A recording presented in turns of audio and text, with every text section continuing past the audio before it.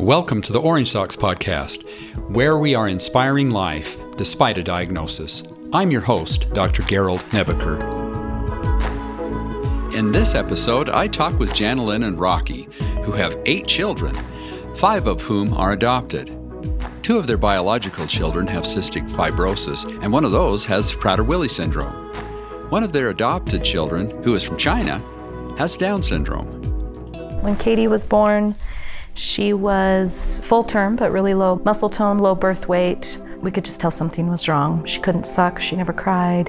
We found out she had cystic fibrosis very quickly. We just did her blood work right away since it's a genetic disease, and her sister had it, so we did that quickly and found out within a few days, but knew her symptoms were not the cystic fibrosis. And so it took a couple months, and then we ended up in the hospital just after a rough weekend, and they realized she had a collapsed lung at the time. And so we stayed for about 2 weeks, but at least in that time we could see doctors. We had doctor's appointments set with a neurologist and all sorts of people in Houston, Texas. It was just really busy and hard to get into some of those doctors. So while we were inpatient, we got to run lots of tests and send off her chromosome testing, and found out a few weeks later she had Prader-Willi syndrome. So that was detectable with the chromosome? Yes. Yeah, she has a deletion on one of her chromosomes. Everyone with that diagnosis has that same chromosome deletion? I believe there's 3 ways, if I remember, that you can have it. There's like 70% that have how she does, and so she has a slight deletion on the paternal chromosome 15. Okay. Some get it by having 2 maternal 15. There's a few that have an actual genetic defect on the 15 that can cause it. So if you have a child with that, you can actually have a chance of having another child with it because it's a genetic. Hers just happened, kind of like Down syndrome with Emma, where just an extra, and hers was just a deletion on one. So okay. Yep. So first 2 kids, both with cystic fibrosis, one with an add-on. Yeah. And that first year was a lot of care. Katie's first year. Tell me about that. After we hospitalized, we had to give her a G-tube to eat because she couldn't suck. And so just feeding her through the G-tube took time, but because of her cystic fibrosis, we also had to do treatments at least 4 times a day. So we had to do manual chest PT on her. She was only 5 pounds probably at the time, or 6. So to do manual chest PT and then nebulized treatments. She had another machine called an IPV machine that kind of would help force air into her lungs and suck it back out for several months. And then she was on oxygen for about 9 months. So just keeping up with her care all day, every day. Medications and all of that. I mean, we were a little used to it with Abby. Abby went through not near that. Abby could already kind of sit and do her own treatments and stuff. She was almost 4. So yeah, it took a lot of care that first year or so. And then therapy, just like with Down syndrome, she had physical therapy, occupational therapy, feeding therapy, and speech. She's had it her whole life, of course, just to function as well as she does. But we made it through that first year. Good. So how much more complicated does it make it also then with the diagnosis of Prader-Willi? It was very complicated. And the doctors weren't sure, they were like, because she was so unique, they didn't know how it would affect.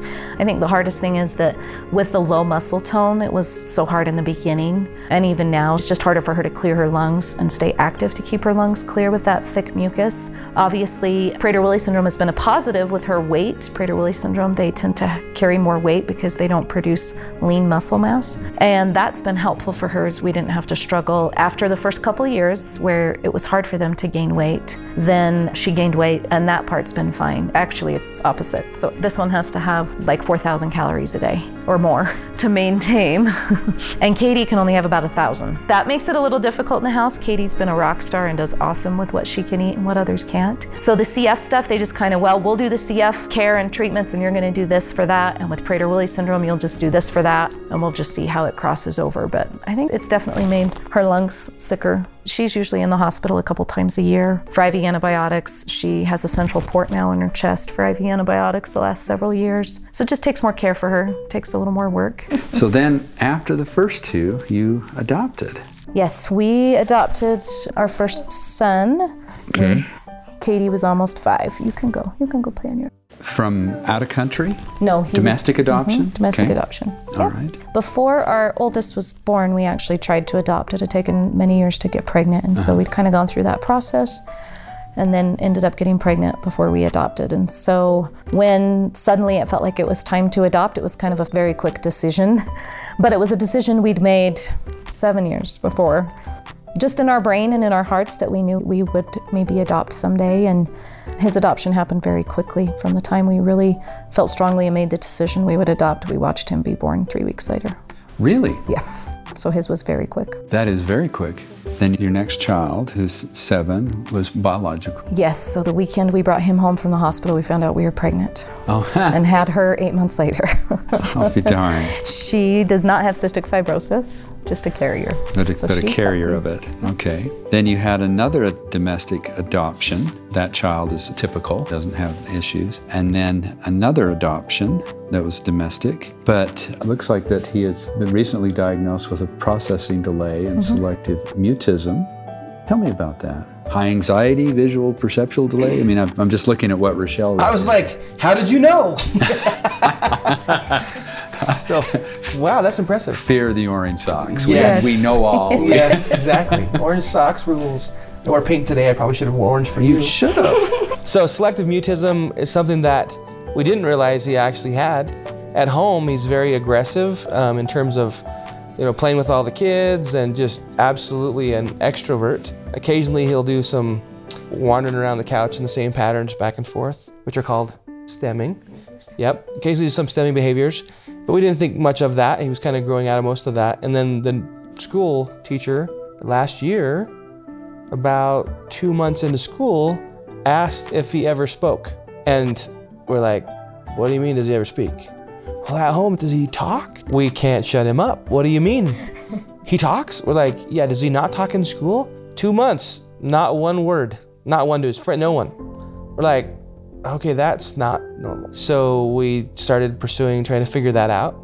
We had him taken to a little local place here that did a quick little series of tests on him and decided that he was manifesting some ADHD, which, I'm ADHD, so I totally understand that.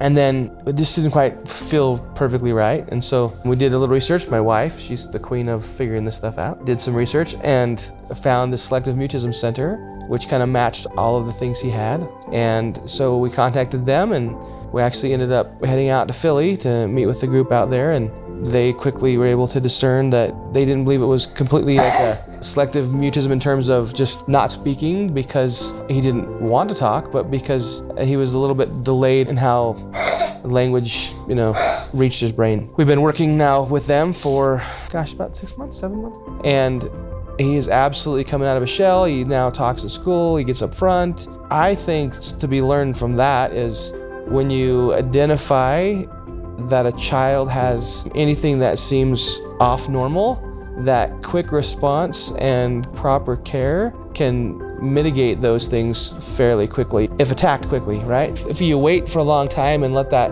like an old plasma screen, burn its image, into the screen, it's harder to actually, I think, help those things. And so that's one of the things that I think I've been grateful for my wife on, is that she is so willing to, try to figure out and act quickly on solving these problems. Obviously, there's some sibling comparative things going on. And if Abby can eat 4,000 calories a day and she can eat 1,000, does that cause any? All sorts of issues, typically not for Abby, because, she's constantly wondering why other people are getting things like, that she's not. It's hard sometimes for her to grasp that, just because Prader-Willi, one of the manifestations is the hypothalamus doesn't regulate properly, which you probably already heard. So that means that she's always hungry. Like literally, her mind says she's always hungry. And so when you're always hungry and your family doesn't give you food, you can see why the behaviors then become a lot of people, they say, grow up like sociopathic, but she's not actually done that at all. She's been great with it. And it's really been kind of a rigid schedule that my wife keeps. That's, I think, probably the reason why most of that is true. Yeah, they call it food security. They try with kids. A lot of families who have kids with Prader-Willi syndrome, you literally have to lock all the food away. So everything has to be locked, the pantry, the fridge, in classrooms. If they know there's food somewhere, they're gonna find it. If it's in the trash can, anywhere. But you don't have to. We have not had to do that with her. She's been able to just stay on a schedule, and she knows that she's going to eat breakfast and lunch, snack, dinner. She's okay. She's sought food a few times. As she grows, she'll go through phases a little bit, and we'll find things, or especially if we're out of town and it's a babysitter or something like that, once in a while she'll try to get away with it. But she functions higher than we ever thought she would, and she knows really well about the kinds of food she should eat and what would be better, and if it's a birthday, she can have cake. If we as a family have a celebration, she can have some. We just do more portion control. And that's actually helped too in the family to be something that's easy to help the kids understand that we don't all get treated equal, right? Because a lot of times kids are like, well, that's not fair, so-and-so gets this or so-and-so gets that. And it's easy to say, well, we agree that's not fair. I mean, it's also not fair to your sister that she has to deal with the things she has to deal with. And would you rather have that than not play on the iPad for the next hour? I mean, so they can understand by comparing and contrasting that, okay, I guess life isn't always the same for everyone. And so because of that, we can treat, frankly, all the kids differently. Our oldest has no curfew because she's shown through years that she can be trusted and that she is responsible and she's very adult. And so that's been great. Now, the next one's going to do that? I don't know. I'm not sure. We'll play that by ear. That's probably really smart because your kids are so different one from another. And I think having that precedent is probably really important. You adopted him internationally from the Congo when he was 3, but he has 2 blood disorders. Did you know that at the time when you adopted him? We didn't know much. He was sick. I mean, he was sick in Africa. He just had malaria a lot of times. On our first visit to see him, he was very sick, had an enlarged spleen. So we assumed that he must have some sort of blood disorder just with his enlarged spleen problem. And that actually was good because it gave us some leverage to put him in a foster home out of the orphanage. And so we were able to put him in a foster home our first visit, and he stayed there for, I guess, almost 18 months. Yeah, which is a better situation. And the orphanage, I mean, they try to do the best they can, but no one there eats much more than once a day. And most of the time, the food that they do eat is not, overly nutritious. And so a lot of kids don't have a lot of nutrition going on, and then they don't have the greatest place to sleep. I mean, if you look at the walls next to the beds when you came in, you'll see little red smears all over the walls by all the beds. And we were trying to figure out what those were, and then we asked somebody and they said, oh, those are the bed bugs. So all the beds are infested, and so they cause knotting and all these little wounds on their legs and their body because the bed bugs come out at night and chew on the kids. And so if they catch one, they'll smash it, and blood everywhere, which is of course their blood. So these just little blood marks all over the walls. And so we go in and try to help out when we can and replace mattresses and repaint the place to kind of clean it up. But even when you replace the mattresses, the people that are there, everything is money to them. Even a little bit they can sell and they get money for. So the people that ran the orphanage, they didn't really want to give up the old mattresses, even though they were absolutely disgusting and they're bed bug ridden. And so we had to work hard to get them out of the orphanage and gone to another place so that they would never come back. So we could try to give these kids a better shot at no bed bugs for a while. And you went to Africa 7 times? Yeah, I believe that's right. Yeah, 7 times in about a year and a half. Tell me about that international adoption. Was that difficult? Was it hard? Obviously, with 7 trips, you were there a lot. Did you have to go 7 times? We chose to. There were a lot of things going on in the country in terms of with their current political situation where once kids were adopted in the U.S., they didn't want to let them out. They wouldn't give them exit visas to leave, even though they had a visa to come into the U.S. and were technically completely adopted and recognized internationally by being adopted by an American family. They wouldn't let them out. And so we had to work hard to try and get the case pushed on as quickly as possible. And to do that, much easier and more effective to do face-to-face and working with people and letting them remember that you're going to be back and that you care. And then also helping, if they need help with situations over there or circumstances, that it put us in a place, in a position we could help them as well, which was, I think, appreciated. And so we tried to help the process go as smoothly and quickly as possible, and that was kind of a key part of it, really. At the same time, we got to, spend time with him.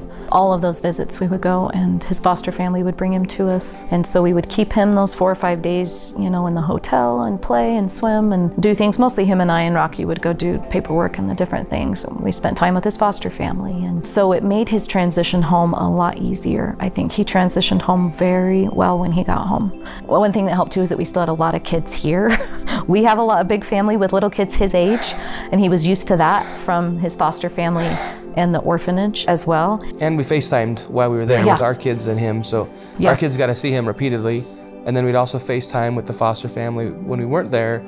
So we tried to keep, top of mind with him as well, just so he would be able to remember us, because when we first went there the very first time, he was 2 years and, 9-10 months. And so when we finally ended up getting him, he was almost 4, and he'd seen us a number of times in person for days at a time, and then he'd also seen us, via FaceTime and also the family, and so he quickly assimilated into our family and got along fabulously with the little kids. I used to make picture books and I'd take them over of the house and all the kids again, and so we just tried to make things familiar for him. International adoption can be hard, and not all countries allow you to do that, where the first time you're seeing the child or they're seeing you is when they're home the first time, or you went and picked him up and brought him home. And so we just wanted to facilitate a little bit easier transition for him home, and I think it helped a lot. And he was still so young, he learned English very quickly, very quickly. French was the language the foster family had taught him, and Lingala was his native tongue. And we would speak a little French to him and have people come speak French, and he just had zero interest, just none. And he just assimilated very quickly into English and has done very well. He's in kindergarten and just learning awesome. I mean, he's doing really great. He's a great kid. With all the kids and all the different needs of the kids, sometimes the older children or the other children, siblings in a family, experience what's called a glass child syndrome. What that means is the parents are so concerned with the needs of the siblings that they look right through the child, so that's the glass child. And I just wonder, how have you felt being the oldest of this tribe? Did you ever feel like you were, gosh, maybe your needs weren't met, or that was all good? Or just tell me about that a little bit. Never. I've never felt like that ever. Yeah, my parents are very loving to everyone. Well, I don't think anybody has ever felt like that in our family personally. I have heard of situations like that in other families and some of my friends. They're like, how do your parents do it? I don't get it. My parents only have like 3 kids and they don't ever have time for me. I don't know how they do it, but they're good at it. So how do you think, especially having siblings that have some needs, some special needs, especially your youngest sibling has Down syndrome, all kinds of different needs, how do you think that this wonderful big family has shaped you personally? What difference is that going to make? How are you different from your peers that might not have had the same experience? I feel like I have a better view of what people are going through, and like I can get that everybody has like their own personal problems and that everybody's different and that not everyone is the same. And I feel like some of my other friends, they just don't get that. They're just like, oh, like their life is totally okay, like they're fine. But once you like have something, then you come to realize that pretty much everybody goes through stuff, and even if it's small, like it could still be a big deal to them. So I feel like you just have to be careful of other people and like their personal feelings, and you can't like push that aside. Okay, awesome. Well, you're awesome. You're a great kid, I can tell. So your last daughter, you adopted Emma from China. And how did that go? Was that an easier or harder process to adopt from China than from the Congo? A lot easier. Easier. It was easier. Yes. Yeah. Hague countries. There's a Hague Convention. Oh, yeah. Right? Those countries apparently are legitimately way easier because they've had to go through a lot of rigorous, standards and setup to make the process smooth and without the corruption that we saw in the Congo. So what they said you could count on in terms of timelines, everything. And it happened. Paperwork was supposed to be done, it was done. When we showed up in country, everything was ready. Like hers was a fast adoption. So did you pick her out specifically? Yep. We found her on rainbowkids.org. Yep, and picked her up. And you saw a picture of her? And then they had a few little videos. Okay, and why her? Just felt like she was supposed to be the one in our family. That kind of seems to be a theme throughout this whole thing. My wife, most of the time, has felt like we should do certain things. And so we believe in inspiration and revelation, and we think those things occur. And so we try to follow and do those things to the best of our ability. And we know that if we do that things will turn out all right. One of the most interesting things that I've noticed is that phenomenon of people recognizing their child when they see a photograph, if they have that. And I interviewed Reese's Rainbow, and that's very common. I just wanted to see if it was mine, maybe because we're here in this part of the country. Right.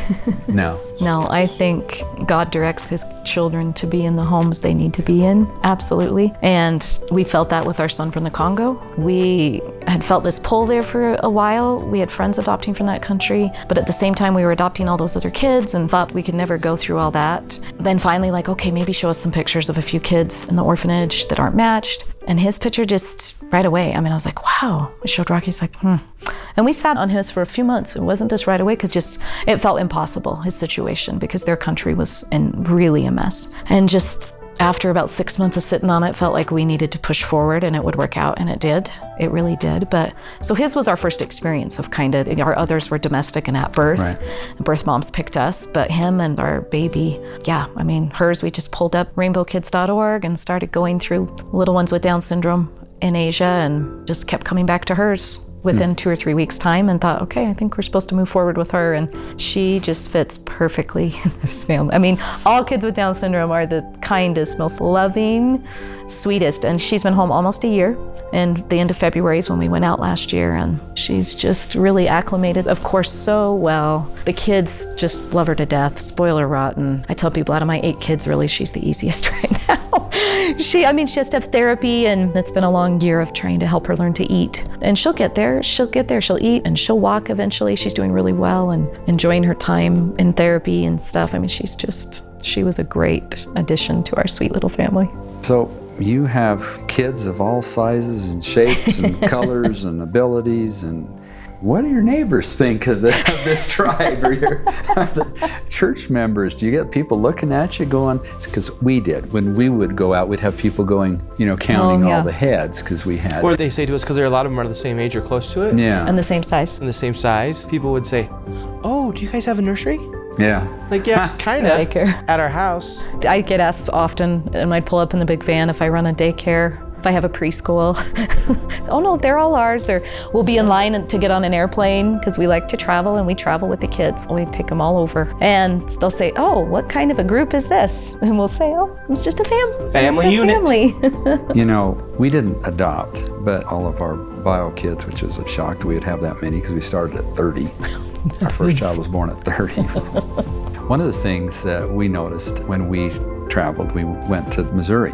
We did some church historical sites. Anyway, we had people doing the counting and all this stuff. Are they all yours? Or, that kind of thing. But one of the things that was not uncommon, we had multiple older people say, I wish we would have had more children. And I thought, isn't that interesting? I was thinking that they'd say, oh my God, it's the population, whatever. We'd get negative. We didn't. We got all positive from those that spoke to us, spoke about, I just wish we would have had more. Isn't this wonderful, this big tribe? When we first moved here, where we are now, we had 2 children. I thought we were done. So we were already discussing and talking about all the cool adventures we were going to have when they left the home, because we'd still be young and vibrant and we could go out and tour the world. And then, in a 3-year window, we went from 2 to 8 almost. And initially there was some shock. And, I lost some of the dreams that I personally thought that I wanted. And then as this has developed, I have realized that, I traded dreams. I traded what I thought I wanted for what was actually best. And so here we are, right? We're sitting here and I think about it, and I take more children tomorrow. I guess kind of wrapping up here a little bit, as you think about it, what has been your greatest challenges in trying to get this family that you currently have? For me personally, it's been the evolutionary and growth process of going from kind of a more selfish individual who, like I said before, had desires of doing things, right? These things they wanted to do, to someone who was less prideful, hopefully. More humble, hopefully, right? And just enjoying the challenges that come. You're probably not going to see it in the video, but earlier we've had children in the background crying and screaming, and we had another one that refused to leave because they wanted more, screen time. And to just recognize those things as just fun little events in life that we get to be part of, right? We get a part of their learning and their growth. And to me, the challenge has been putting away, frankly, the natural man and trying to become a kinder, gentler soul. How about for you, Jenalyn? Oh, they're daily, the challenges. No, it's, and of course it's a huge blessing, and the challenges are different every time. Of course, having kids with special needs and health problems and all of those are some of the biggest challenges, I think. Thankfully, our oldest started us out with having her health problems, and so we learned very quickly how to conquer a lot of those challenges that people do as far as financially, health insurance, and medications, and some of those that would be a huge burden and stress on our family if we hadn't figured out early how to navigate that system and been extremely blessed with a husband who works very hard, such an amazing entrepreneur that provides really well. For that stress, as well as the financial stress of adopting all these kids, it's not cheap. Each one was very expensive, and we just laugh about it. We're like, well, we could have like 2 nice boats right now, or we could have all of our kids, and definitely it changes you as a person. I never thought growing up I would be a mom to this size of a family, this kind of a family, but like Rocky, I would never change it. You know, I go to bed lots of nights like, okay, we just made it through another day as they continue to grow. And we sit in bed sometimes and think of how it's going to be in 10 years when this kind of bunch that's all the same age together is our oldest age, and they're teenagers all at the same time, and how fun that's going to be. And we, like you, we got all these very late, and so we're going to be quite old. And we've had lots of sleepless nights in the beginning with all of them so close and as teenagers, but we definitely wouldn't change it. I mean, the challenges are there. You know, I think for me, our house emptied all of a sudden.